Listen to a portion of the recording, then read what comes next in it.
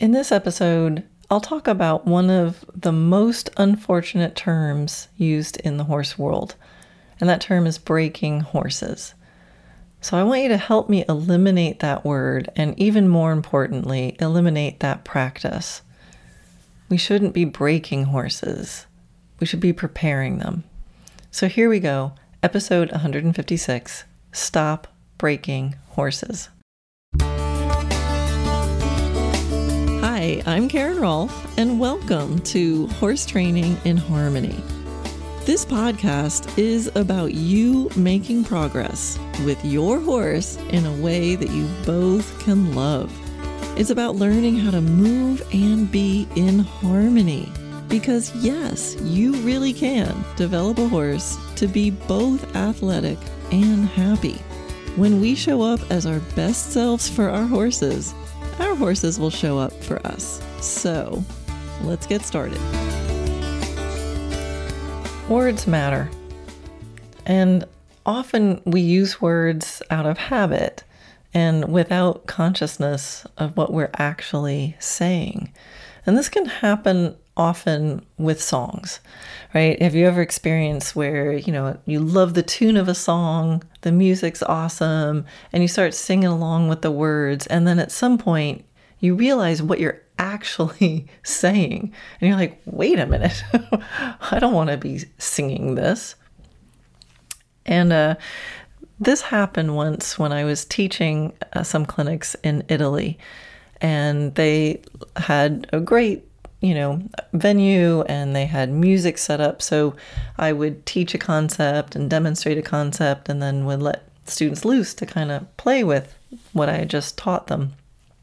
And they had a playlist of popular music and, nice songs, but they kept playing this one song, and it was a song called Luca, or maybe it's called My Name is Luca. It's a Suzanne Vega song. And it's a beautiful song. If you just sort of listen, it's, she's got a lovely voice. It's got a catchy music, and it's beautiful. And people were singing along to it. Even they were Italian, like they knew a lot of English, and they were singing the words to it. And I had to go up to the host, the clinic host, and ask them to please stop playing this song. Because in case you didn't know, it's a song about child abuse. So there's these beautiful words and you're singing along. But for example, one of the verses is, they only hit until you cry. And after that, you don't ask why. You just don't argue anymore. You just don't argue anymore. You just don't argue anymore. And so those are the lyrics. That's an example of the lyrics that I was hearing as people were playing with their horses. And I just simply couldn't bear to hear those words while teaching a clinic about partnership and harmony and being connected with your horse in this trusting relationship. And actually, maybe the really sad part is how those words actually could be referencing many, many horses' experiences in the world today, right? They only hit until you cry. After that, you don't ask why. You just don't argue anymore. You just don't argue anymore. Now, probably that's not happening to horses among the people listening to this podcast. I mean, you guys are sort of selected. You are people who want to listen to a podcast named Horse Training in Harmony. But for many, many horses in the world, that actually is the goal of training. To get horses to simply not argue anymore, to simply not have any voice. So, words matter. And there's a common term in the horse world that I think people need to be much more conscious about how they're using and whether they really want to be using it. And if they are using the word specifically and in a clear description of what they're actually doing, I think they need to stop. So the term that I'm talking about is the term to break a horse breaking. right? I'm breaking my horse. It's time to break him. I break my horses at age 3. What are we saying? What are we saying? And this term is used in my community. It's sort of just, it's a term you use. It's time to break the horse without really thinking, what are we saying? So, as you know, I like to do in my podcasts is I like to look up words in the dictionary. What are we really saying? What is the definition of to break? So there's lots of different meanings of the word break. That word is used in a lot of different circumstances. So I'll start at the top, and I just picked some of the definitions. To separate or cause to separate into pieces as a result of a blow, shock, or strain. Another definition of break is to make or become inoperative. Another common definition is to crush the emotional strength, spirit, or resistance of. To destroy the power of, or to tame or train a horse. So it's really interesting that those all went together when I looked them up. To crush the emotional strength, spirit, or resistance of. Destroy the power of, or tame or train, parentheses, a horse. So this term is specifically used for horses. And that's really sad. And I think this probably goes back to another podcast episode I did. I think it was one of my very first ones, if not the first one, and it's the assumption of obligingness. There's something about horses that people train them differently than different animals. There's this assumption that they must. Now, some people may be using the term break in a slightly softer way to say, I'm breaking in, right? I'm going to break in my horse. And when you look up like that term, to break in means to familiarize someone with a new job or situation. I'm like, okay, that is a little more appealing, a way of using that term break. So there's already a difference between saying it's time to break my horse versus I'm breaking my horse in to being ridden. But I still have to say I'm a little tweaked by having any form of the word break associated with doing something to the horse. So too often, the process still resembles the main definition of the term break in. So we can think, oh, break in, but that's nicer, to familiarize someone with a new job or situation. But if you look up the term break in, the first definition of it is to force entry to a building, typically to steal something. So think of how many horses are broken on purpose during the breaking process. And when you look at the process, it really does look like breaking. Breaking the emotional strength, spirit, and resistance of the horse. Stealing. Forcing entry, typically to steal something. Stealing. What are we stealing? Their freedom, their voice, their feeling of safety. Another verse in the song Luca is, I guess I'd like to be alone, with nothing broken, nothing thrown. Just don't ask me how I am. Just don't ask me how I am. Just don't ask me how I am. So we break the emotional strength, spirit, and resistance of the horse, and we steal their freedom, their voice, and their feeling of safety. So if your goal is to break a horse, when you break your horse, please stop. Reconsider. Open yourself to a different possibility.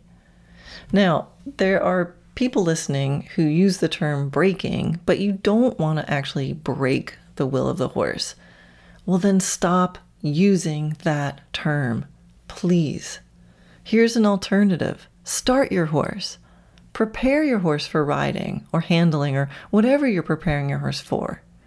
This simple change can create a huge ripple effect if we can simply get all the people who are preparing and starting horses to describe it that way, instead of saying that they're breaking them. Perhaps we can start to show a difference. So if somebody says, I break horses, we can ask them, what do you mean by that? What do you mean by break? And let them think about what they're saying and either admit to themselves and the world that they do indeed plan on breaking something in that horse, or let them think about using a different word that's more precise to describe the educational process that needs to happen to prepare a horse. Some people will talk about, quote, putting first rides on a horse. And even then you can think of, what does that mean to put the first ride on the horse? I mean, maybe instead of putting it on the horse, maybe it is more of an invitation. How differently might it be approached if instead of trying to put on a ride, you were looking for permission to ride, consent to ride? And I know this might seem like semantics, and it's going to feel like, oh, you have to really watch what you say around Karen. But I just think it's worth thinking about. Words are powerful. They do have energy, and they can create actions. Hey, I've got some great news for you. Registration for the Finding the Sweet Spot of Healthy Biomechanics program is now open. And we only open it twice a year, so if you don't do it now, you're going to have to wait 6 months. That's half a year. Now, this is our most transformative and most highly supported program. It will forever change the way you think about how your horse moves and how you confidently improve it. You get 6 months of live weekly Q&A calls with me and my coaches, and private coaching included. And that's along with lifetime access to all the training materials. Now, the vast majority of students surveyed rated this program a 5 out of 5, and they said that they would confidently and enthusiastically recommend it to their friends. And because of the unique exercises and concepts taught inside the program, it's appropriate for riders of all disciplines wanting to improve how their horse moves, even with no prior dressage experience. And it's also appropriate for even seasoned dressage riders looking for a more harmonious way to ride and train. You can find out all the information at dressagenaturally.net/sweetspot. And check it out now because registration closes for this semester on April 1st. That's dressagenaturally.net/sweetspot, SWEETSPOT. All right, now back to the pod.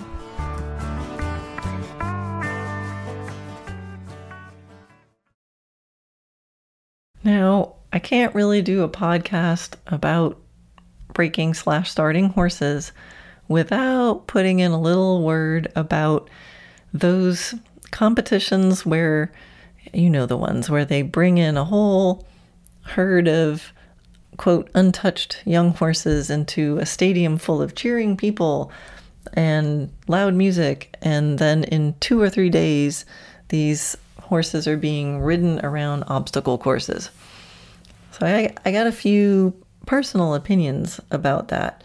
And before I go into it and what I don't like about it, I want to say that I'm actually, in a way, impressed by how some people are able to do what they do in this circumstance. So impressed in a way doesn't mean that I think it should be a skill that I pursue, but it's, I think it's possible to,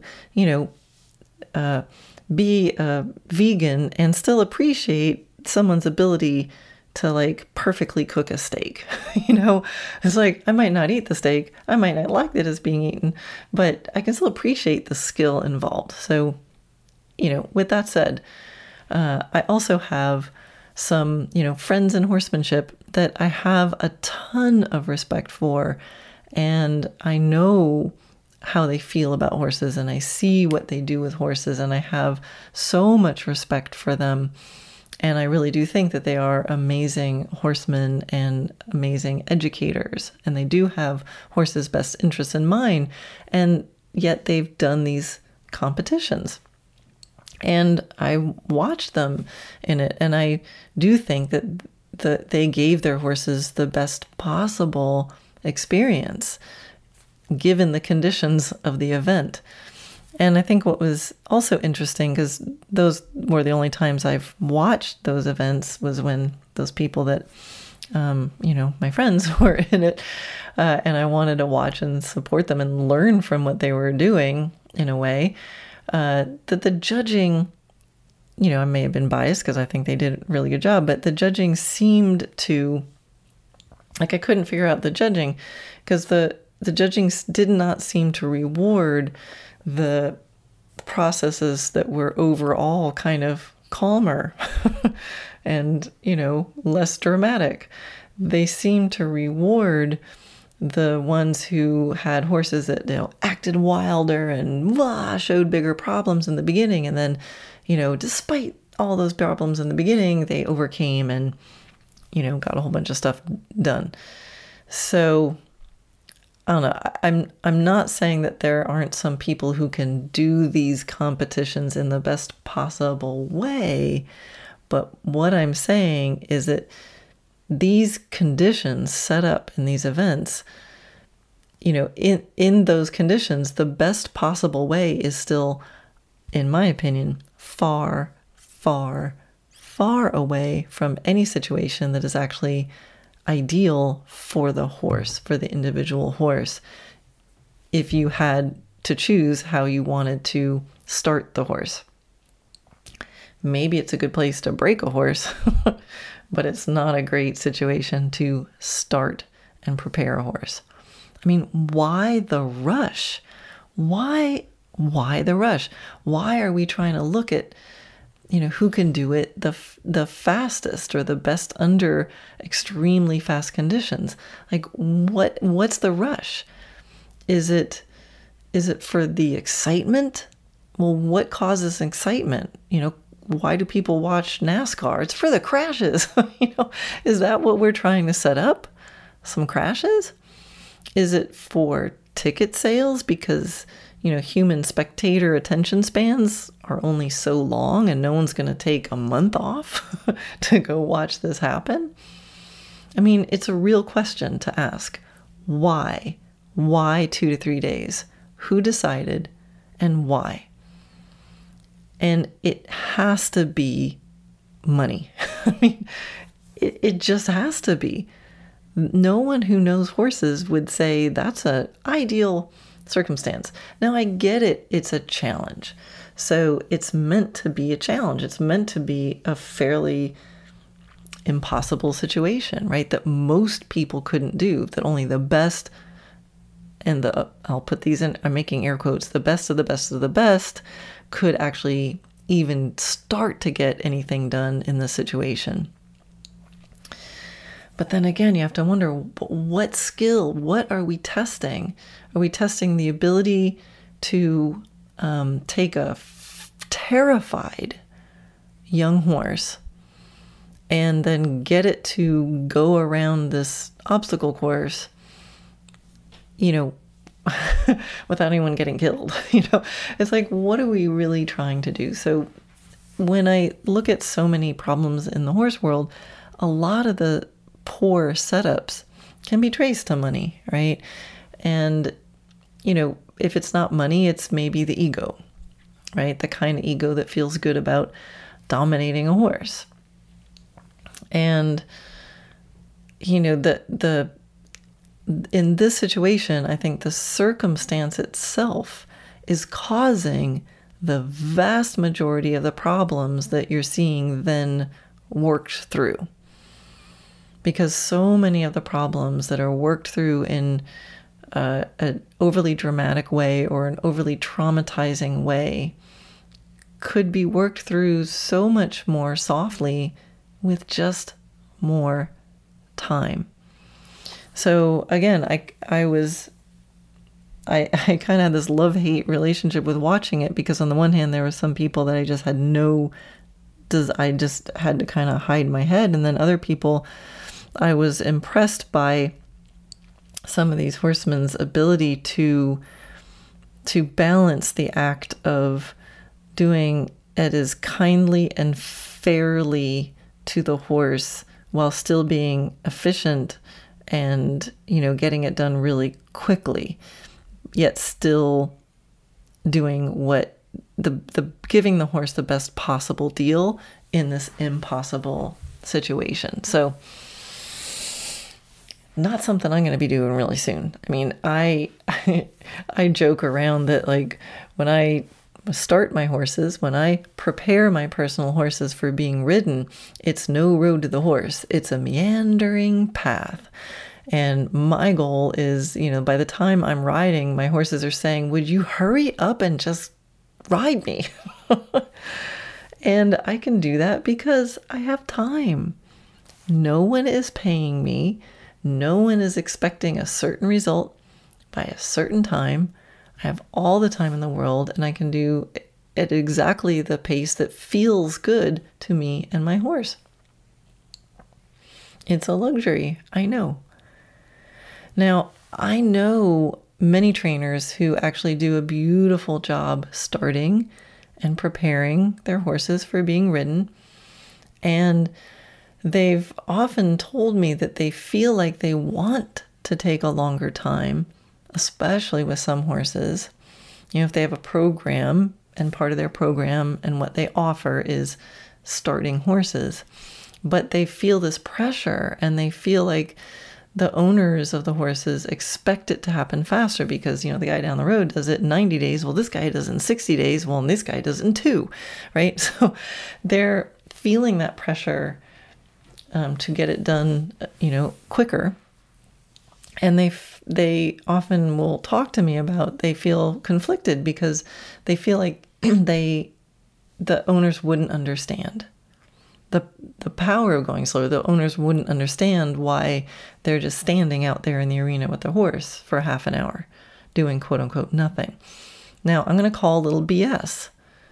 If you are a professional horseman and what you do is start horses and that's your expertise, then educate the owner.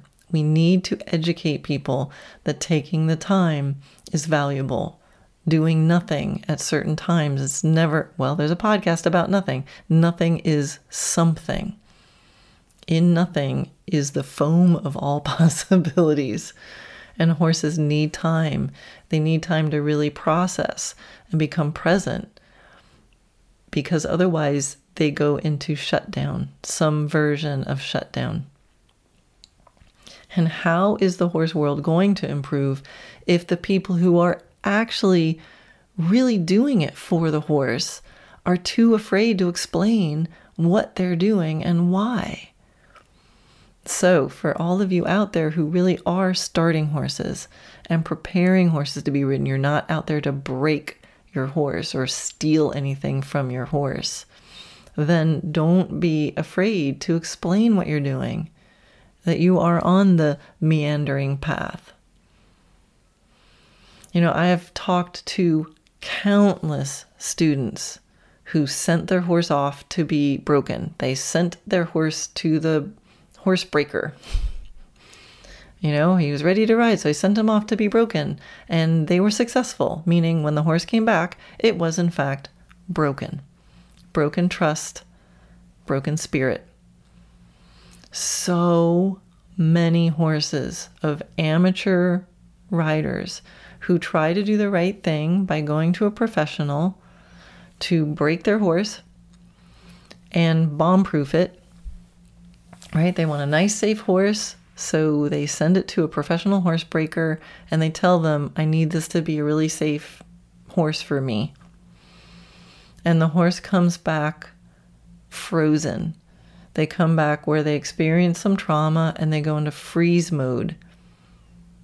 And so, nothing happens around them. They're frozen. You can run a chainsaw next to them and they don't do anything because they're frozen. And then they come home and they're in now this relationship and they start to relax and they start to open and they start to see the world again. And all the fears come back. The fears weren't gone, but now they're expressing. Because the horse is like, yeah, I'm going to run away now because I'm not frozen.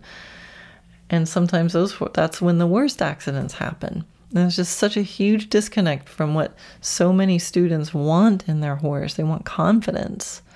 They want the horse to feel sure, to not be hiding fear and freezing and then exploding. But you know what? It's faster to put a horse into freeze mode than it is to build confidence. So, I'm tempting everyone to be more conscious around the language that you use when it comes to this particular stage in a horse's life. Start them. Prepare them. Don't break them. Don't crush the emotional strength, spirit, or resistance of your horse. Don't destroy the power of your horse. Don't force entry to steal something. We want to keep our horses' emotional strength and spirit. We want them to have their freedom, their voice, and their feeling of safety. See if you can catch yourself defaulting to that very traditional term, break, to break horses.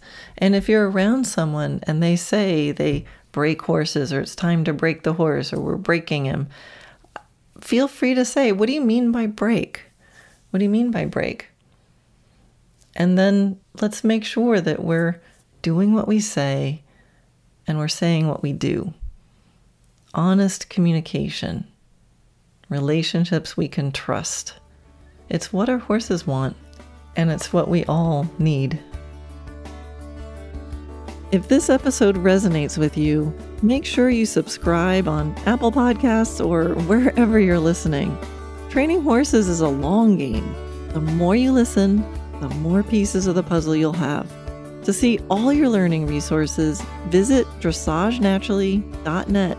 That's where you'll find free videos, online courses, my book. You can sign up for my Wednesday Wisdom email or even book a private consult. Most of all, remember, you got this. Never underestimate the possibility for things to improve in ways you cannot yet imagine. Till next time, love your horse, move in harmony, and enjoy the process.